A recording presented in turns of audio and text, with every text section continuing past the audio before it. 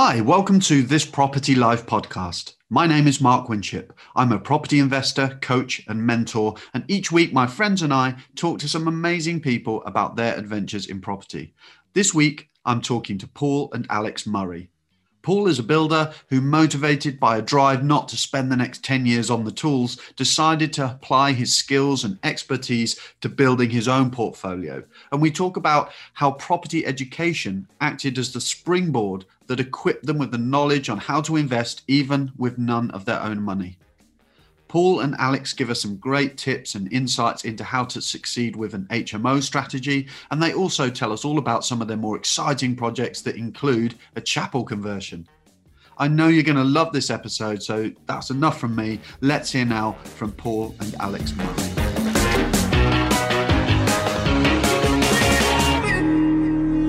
Hi Alex, hi Paul, welcome to the podcast.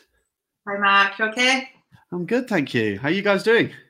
Yeah, well, not really. Very well, very well. Busy, Good. but well. Excellent. That's good to hear. Paul, I know you're no stranger to the podcast. You are our expert builder panelist in one of our very first panel shows. For anyone who hasn't caught up with that episode, actually, I think it was episode 13, I think. Well worth a listen. Loads of fantastic nuggets there from a kind of project management builders side of the fence. So anyone who hasn't caught up with that, go back and have a listen to that episode. But ever since recording that and obviously getting to know you guys, outside of the podcast, I've been looking forward to an opportunity to actually just chat to you about your own investment journey, because I know, Paul, you're not just doing projects for other people, you invest yourselves as a couple. So it would be great to understand your story a little bit, and maybe you could kick things off with just telling us how you guys got into property in the first place. Yeah, absolutely. So back in 2016, sort of seen an advert, hadn't we, on Facebook, sort of a 2-hour presentation. Previous to that, we always had a sort of an inkling we kind of wanted to get into property, but didn't really know how. But Paul being a builder, and me sort of being into interiors, we thought that could work quite well, but literally had zero money. So we just thought, that's it. We can't get into property. We need like millions in the bank. But yeah, I saw the ad, went on, did it 2 hours, then moved forward onto the 3-day seminar, and it was just like, wow, yeah, completely opened up our eyes to everything property. We didn't think we knew it all, did we? But we kind of sort of knew the building side of things. But yeah, I think the really thing that sparked us was using other people's money. Yeah. So that was a thing, yeah. Yeah, you just, I don't know if it's an old school approach where you just think that you save up, buy a house, save up, wait another 10 years, buy another house, and that's sort of how we had it in our heads. But obviously, you do some training, you realise there's some different ways of doing it. Something just clicked and thought, oh yeah, I can see that, I can see how that works. And that's when we thought, let's do it, didn't we? You had a big why as well, so should I tell you a story? But Paul, don't know if anyone's met him or seen him, he's quite tall. So I've been on the tools all your working life. He's multiple back issues. Yeah. You need to get off the tools and find an alternative income. You had a job, you had to go get a job, didn't you? As a project manager. Having worked for myself for most of my working life and then getting a job as a project manager, I absolutely hated having to work for someone and couldn't wait to get back working for myself. And so, it just sort of landed at the right time, I guess, where there's an opportunity to get back working for yourself again and being your own boss. So it's a mindset shift for you, because you often hear people in the building trade talking about that, the fact that, they get to a point where they think, right, I've been making other people money through their developments for so long. And I'd really like to look into how I can do this for myself. Was that kind of how it happened for you as well? Yeah, it's interesting to say, Alex said before, I've always had an inkling to do it, always wanted to do it. And done so many developments and built so many properties, conversions, etc. for other people. Yeah. And I quite liked it, and like the fact that you were making them some money and improving stuff for them. However, deep down you're thinking, why would you do this yourself? But back then you're thinking, well, you need loads of money to do this. But it's interesting because I was like that, but then I've got lads who have worked for me and they all want to do it and think it's easy. Oh, well, I could do it. And they want to go off and run and do it because they see what you're doing. Yeah. Because I'm quite amiable and I'm a builder and I'm on a level with them, then they think, well, if he's doing it, then I can run off and do it. But they haven't got a clue until you go and get educated to actually how to do it. Yeah. And some of them get a bit envious of you as well, which is really interesting, I found. So yeah, it's funny. It's definitely a mind shift from being on the tools to be on the other side of it. Yeah. And it's also because you've got to be able to delegate more. Now I'm a bit of a control freak and I always want to get my hands on and get stuff done. Yeah, that must be a real temptation. It's so difficult. I mean, I've been working this last couple of months on the chapel trying to get it wrapped up in time, But really, to be investing efficiently and effectively, you don't want to be on the tools. You need to be the one creating the deals or raising the money, etc., etc. So we've had a bit of a lull this last, say, 4 months of not being actively trying to find money, looking for new deals or anything, because we've been lumbered with what's going on with COVID and contractors, materials, of trying to get a push on this job. So it's been quite nice in one way because I've got to get my hands dirty again. However, we've not been concentrating on the other side of things, which we should have been. Yeah. So how did it start out? What was your first deal? Do you remember your first investment property? Yeah. Bedster. So our investment area of Leeds. So we were getting straight into the multi-lets, so sort of bypass the buy-to-lets. We just wanted that, obviously, get that higher cash flow, so we could both sort of, have that security as quick as possible. Yeah. So yeah, it was a 3-bed. We bought it off the council, so it was ex-local authority. Okay. That stone's throw away from Leeds United football ground. Yeah. Bought it for 90 grand. Spent about 25 grand on it. And we refinanced at 155. So near on money in, money out. You did a bit of the work, though. Well, I did a bit of the work on it.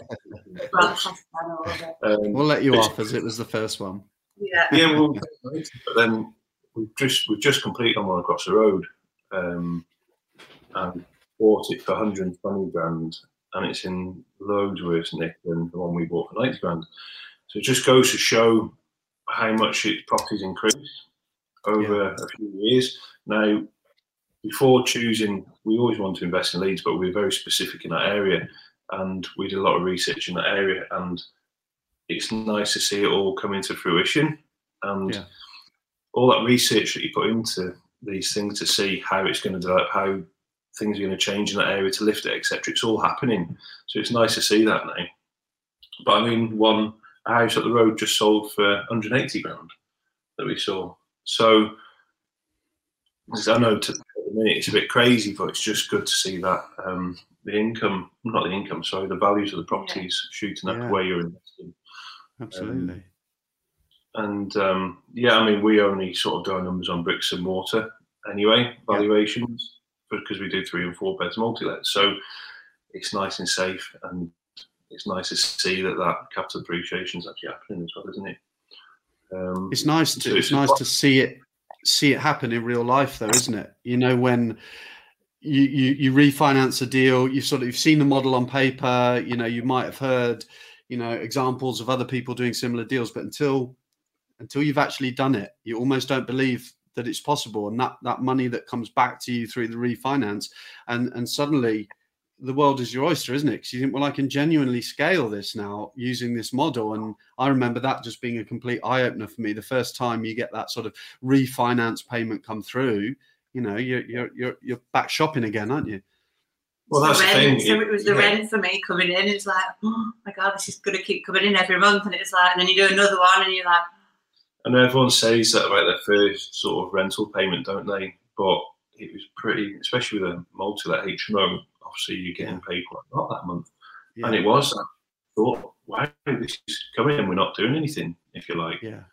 And then obviously as you build and get more and more, that obviously increases. But it's an interesting one, isn't it? And again, just knowing full well you're going to get that capital appreciation as well, which doesn't happen everywhere. It absolutely doesn't. But this is why we're very specific to where we want to invest. Yeah. Where are you guys based? Where are you based? Halifax. Okay. Yeah. Okay. So we're only 20 minutes from Leeds. Yeah. Now we're 40 minutes from Manchester. We're pretty well located, really, aren't we? Yeah. So I would imagine that a big part of you deciding on a multi-let small HMO strategy was demand based. So what was some of the demand that you identified in Leeds? What was the reason that you decided to start investing in that area in the sort of multi-let market? So Leeds we knew was going to grow capitally anyway. We saw the standard of HMO in Leeds, which wasn't great. So we thought, sure, if we can increase the standards of living, then we can't go far wrong. And we've always done this where we'll do one and see how it goes. And if it works, then right, we'll do another one. We wouldn't just go and jump into 3 in an area. But I've done obviously put ads out on Spare Room and things like that. You tested the demand there, didn't you? But when you're in a city like Leeds, then you know there's going to be demand. And if you can be a level up from the standard that's already there, then you know you're going to fill them. And that's a really good point. A lot of people talk about saturation, don't they, when it comes to things like multi-lets and HMOs, and this area is saturated and this area is saturated. And that's always my take on it as well, that just means that, you need to find ways to differentiate your product from everything else on the market. And it sounds like that's what you identified as well. I mean, the feedback we get off people, and tenants moving in, is they're living in an HMO with more people, and they want to live with less people, which is why we do 3 and 4 beds, because we give them a decent space, decent communal, decent sized rooms or ensuite. So they actually want to live with less people. So they're moving from HMOs with more people into less people in the HMO. Yeah. So again, it can be as saturated as it wants. I know people are going to live in our HMOs over a lot of other HMOs around, Yeah. And that's the feedback we get quite often, don't we? Yeah. Just thinking about that, the first deal, the one on Wesley Street, we had 4 bed, 1 ensuite and 3 sharing a bathroom. So it's put yourself in there, the tenant shoes. What, if you were sharing a bathroom with someone, what would you want? So it's like, a sink. I'd like my little unit. So we put 3 sort of vanity units in there, didn't we? Okay. So their own. Obviously, don't be cleaning the teeth, but we might. It's the morning, but just have their own. And a big shower. Yeah. But then the one across the road, which we just completed on, it's literally across the road. We're going to do a 3 bed. So we're going to give them more communal space, bigger bedrooms, mezzanine floors, and we'll probably achieve better rents in that than we do in the 4 bed. Yeah. Again, you learn as you go along and how to adapt and how to evolve. I think we've got the only HMOs in these which got mezzanine floors, that's for sure. It's funny though, isn't it? The temptation sometimes is, you can see that the temptation, because it exists, it's so prevalent within the market, to cram as many people as you can into a single property to try and maximize the revenue. And of course, you're operating this as a business. You do need to focus on the bottom line, but at the same time, it's like you've said, sometimes, it's about the quality rather than the quantity, if you like, isn't it? And sometimes speccing things a little bit higher and potentially even sacrificing, a bedroom space or something for additional communal space, it means that you can command even higher rent. Yeah, it's all about longevity. I mean, we've got less turnaround. We've got 1 tenant in one of our 3 beds. She's probably been there 2 years, hasn't she? Probably longer, yeah. Maybe longer. And that's what you want. You don't want to you don't want to churn. You want to give someone somewhere to live that they're happy to stay at, and we see that in our rentals. Absolutely, really good. But it's interesting as well, because where we invest down in North Wales as well, and on the street where we invest, there's HMOs which are 6 beds, and in the same footprint of a house, we're doing 4 beds, and we're achieving by far a lot more rent than what they are getting. Yeah, and really, you'd like to say that to tenants. We've had our interesting situations down there, but it's a funny one, isn't it? Yeah, it is. So how have things moved on since that first deal then? So you mentioned HMOs in North Wales as well. What does your portfolio look like now? Yes, we've got HMOs in North Wales. We've got HMOs in Leeds and just sort of on the outskirts of Leeds as well. And then we've got some buy-to-lets, which had come out of the back end of the development that we did, that we ended up keeping a couple. Okay. In Shropshire. They're in Shropshire. We've got a chapel conversion in Halifax, which is just coming to the end, and we've just finished a pub conversion in Brighouse. So it's all around the West Yorkshire area. Well, most of it. Commercial stuff, isn't it? Yeah. And then we've got a building plot down in Wales as well for 2 4-bedroom detached houses to go out as well, which will be the next one to go out. So tell us about the chapel conversion. That sounds like an exciting project. I know a lot of people get into it. They dream about doing things like that, don't they? A church conversion or something like that. That must have been a chance to use your creative side as well. It's a nice one. I mean, it's not a chapel as you'd probably first imagine it. It's very box shaped, if you like. Still lovely windows and features like that. But yeah, it's been a long one, isn't it? It's been a long one. Through planning and everything else like that, it's probably took about 22 months in planning. Had a bit of a battle at the end of the week with parking and things like that. So what were you applying for? What's the plans? What have you done with it? So 11 apartments we applied for initially. They tried to get us to reduce the scheme based on parking, but then it wasn't viable. So after 22 months, we managed to get them to agree to the scheme. Based on the fact that it was right next to a big main road, main bus routes, etc., etc. So from a transport point of view, they're happy with the reduction in spaces.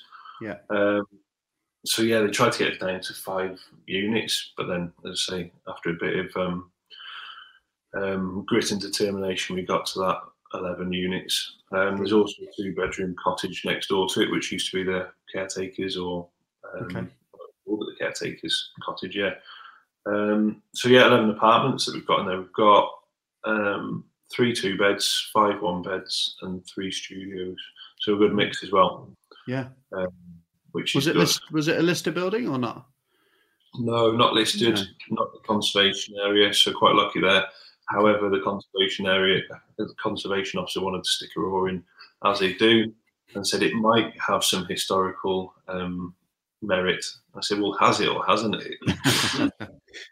So she managed to she just wanted to have a say on the Velux windows and make sure we did conservation ones, which are an absolute joke anyway, because it's just a metal strip down the middle of the Velux window.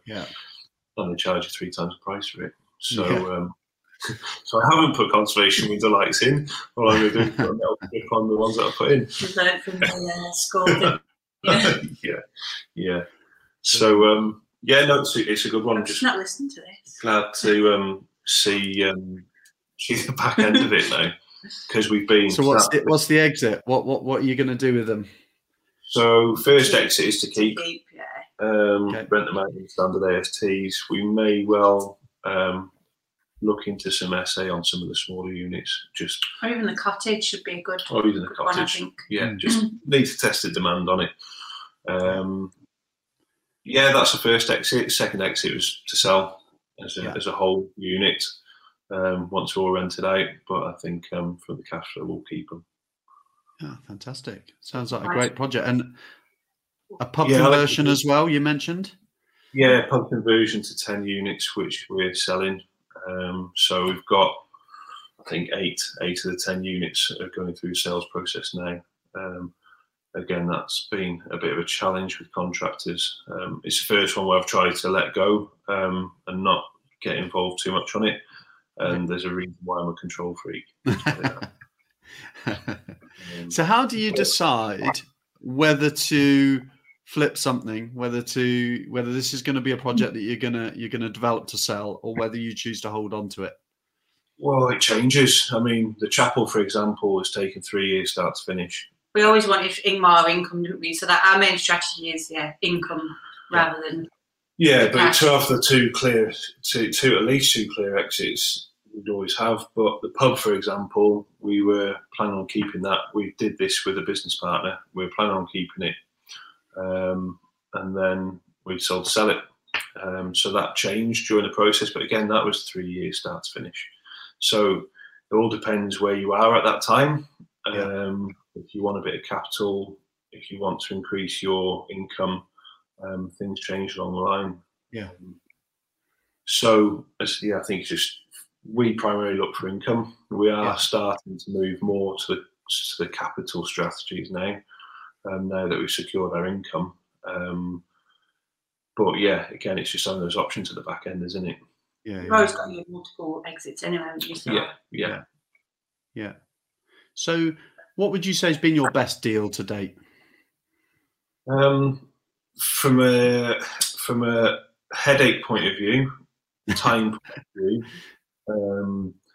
stress point of view, HMOs are by far the simplest for us.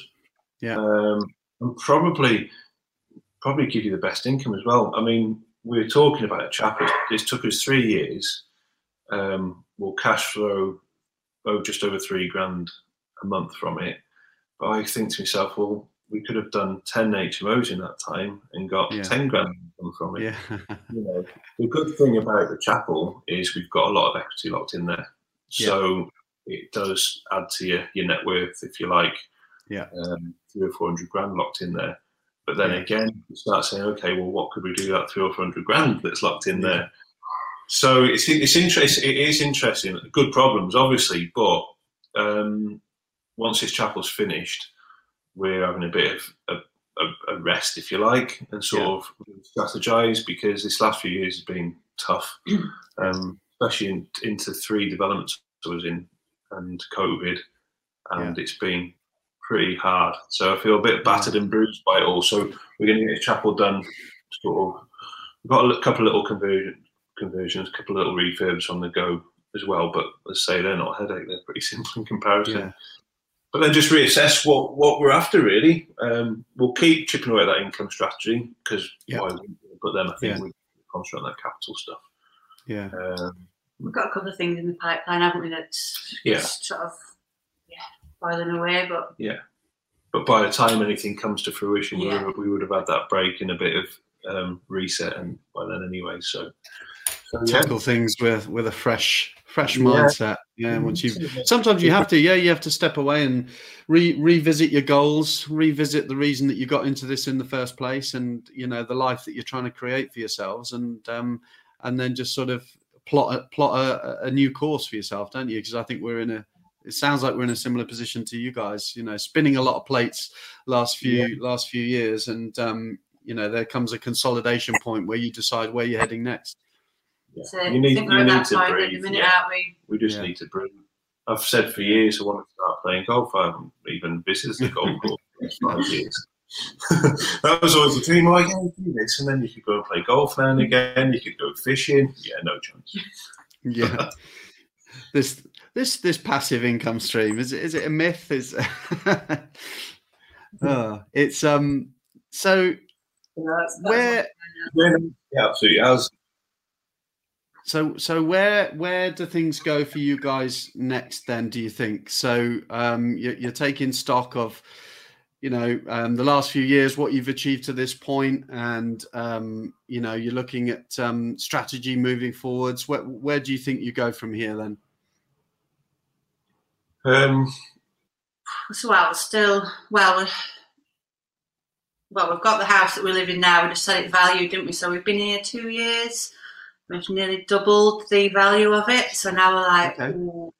So it's another strategy about it. Do we sell? Possibly relocate back down to Oswestry. Shropshire. I was originally from. Look for some things down there. Yeah, there's a few more development opportunities down there in regard to like new build opportunities. The plots are down plus the plots are down there, so it makes sense to go down and do those. But it's hard to sort of give you a true answer until we've sort of thought it all. But as I say, capital strategies. I'm pretty good at fighting planners and winning. So I need to lean on that a little bit more and sort of look at planning games. What I really want to do is start thinking outside the box of stuff as well. There's so many opportunities out there. I speak to my architect quite regularly who really wants to get into something with me. So it's just looking at that, see what that looks like. Just having the headspace, time but you need that to headspace and time to have those conversations. Yeah, But absolutely. there's so much opportunity out there in all different necks, and say I like thinking outside the box, finding different ways of making money. Yeah, I'm not very linear. I don't like being too linear in what we do. Brilliant. Yeah, it sounds great. It's So once you've hit those kind of income targets, it allows you, doesn't it, to sort of look at, you know, potential capital projects, developments, and obviously with your experience and background, you can bring that into play there and potentially look at some more creative projects, I would imagine. So it's exciting when you've kind of you've hit that benchmark, you've met your kind of passive income stream, if you like, your recurring income stream. Now, where do you take things from here? What piece of advice would you have for somebody who is just starting out on their property investment journey? Get educated. Yeah, get educated and just follow the process. Don't set expectations too high. Well, no, that sounds wrong. Don't think it's going to happen too quick, I'd say. Yeah.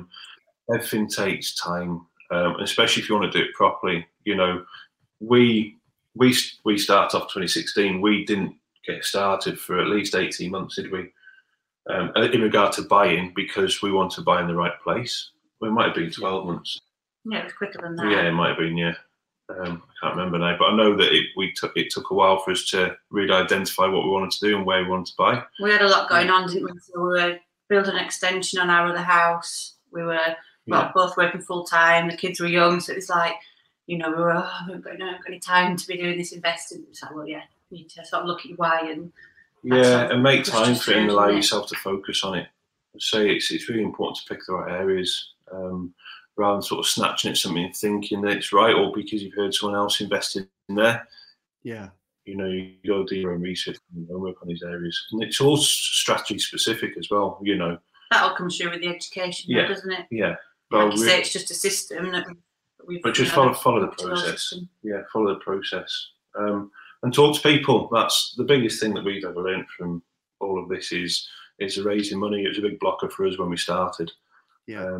But the more you speak to people, the more you tell people what you're doing, then the money starts coming, you know, and then it's something that you don't have to be afraid of. How did you go about that? So was that through sort of friends and family? And I know a lot of people sort of take that approach with angel investors. Is that how you tackled that side of it as well?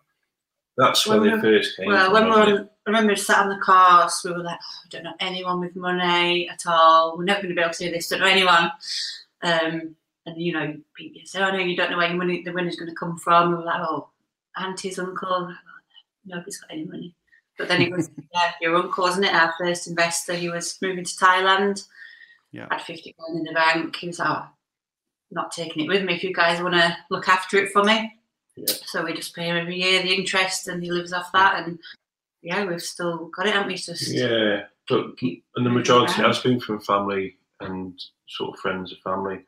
But then it's the lesson for talking to people is my brother's raises quite a bit of money through telling people what we do. Yeah. You know, he raised 150 grand from a farmer that wanted him to do some work for him. So the more and more people you speak to and the more people that know what you're doing, the better. So you just don't know where it's going to come from. Yeah. I mean, you've had some good success on just putting things on social media. Facebook. But you know, it's just being confident and telling people what you're doing, being genuine with what you're telling them as well. And the money will come. I mean, the money's not doing anything else at the minute, is it? So it's best off in projects. You're so right to say not to assume either. I think that's such an important lesson, isn't it? Not to assume that people do or don't have money, and it's just about being open about what you're doing, documenting your journey, getting people to come along on the ride with you, and you know, if it's right for them, they'll reach out to you at the right time. You know, and it happens quite organically, doesn't it? Yeah, and as long as they like you and trust you and know you. Or know of yet, I think that's massive. There's got to be some trust there, and And as long as you do what you're going to say you're going to do as well in regard to paying back, what the interest is, etc., then people will invest, and people will give you feedback, and give you a reference, if you like, as well. If people haven't invested before, and they said, "Oh, well, have you got any investors?" Well, yeah, just go and speak to these people, and they'll tell you how it's been, their experience. So. I think they're the things for us really, is follow the process and talk to people. Are the biggest things. Just ask, just ask it. So how would you say, in summary then, how would you say that property's changed your lives? Obviously you're still in the thick of it, you're still in a big growth period, got lots of projects on, but it still must seem like a long way from working on the tools every day.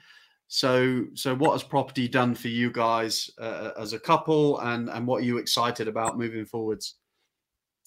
So for me, it was like one of my big whys was spending more time with the kids, because I worked in a school. So sort of going to school every day, what felt like looking after other people's kids and not my own. So the big thing for me was just I've become a mum.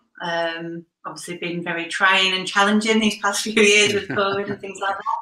That was my big thing, just be there more for the family, which obviously property is something to do. Do all the nice things like holidays and things like that we couldn't more be able to do now. It's time. It's time with the kids and having the choices, I guess. Having the choice is a big one for me to, if I want to go back on the tools for a couple of days, I can. Or if I don't need to. So it's having the choice of stuff is massive. And then for us, it's in the next 6 months, we will notice a massive difference, because we would have finished a load of stuff. And then to actually sit there, reflect on what we've done and where we're at, look at the money coming in, and then going, what should we do? Again, it's choices. We get to choose what we want to do then. Which is massive, and it's things that people only dream of, and it's going to be huge this next 6 months, I think, for us, to the realisation of what we've actually achieved. It's like I said, just when you stop, isn't it? Because obviously you've got the triangle, isn't it? The buy-to-lets, multi-lets at the bottom, and the conversions at the top. But literally our portfolio has been feeding the developments of in the past few years. Because this is the other thing, you want to get into developments and things like that, and you need some income from property to help feed that and pay into it. Because you're constantly putting your hand in your pocket. And I can't wait to stop that for a little bit as well. Fantastic. Well, it's been an absolute pleasure talking to you guys. I've really enjoyed catching up with you and learning a bit about your journey and how you got into property. And I'm sure the listeners will have enjoyed it the same. So thank you so much for your time. If people did want to follow you guys, I think you're active on social media and stuff. What's the best way for people to connect with you? What's your... Well, I'm ready. I'm trying slowly. Social media. We need to improve on our social media presence. Instagram or Facebook. Your Paul Murray and Paul _Murray. Yeah. I'll tell you what, we'll put it in the show notes so everyone's got it in the notes for the episode. But brilliant. That's been absolutely fantastic, guys. Thank you so much for your time. And take care, and I'll speak to you soon. Yeah, take care, Matt. Bye-bye. Thanks, Matt. See you. See you later. We use the word inspiring a lot on this podcast, but I really did find it inspiring to hear how Paul and Alex have invested so much of themselves over the past few years to building a portfolio, but much more importantly, building a legacy. I, for one, can't wait to hear what the future holds for these guys. I have a feeling that even more exciting projects and developments are just around the corner. If you want to keep in touch with Paul and Alex and follow their progress, you can do so over on Instagram at Alexander_Murray_APM and at Paul_Murray_developer. You can also connect with Alex and Paul, as well as myself and all of our previous podcast guests over at the Property Wealth System community page on Facebook. Please like and follow the podcast wherever you get your podcast fix. Thanks again for listening, and I will catch you on the next episode.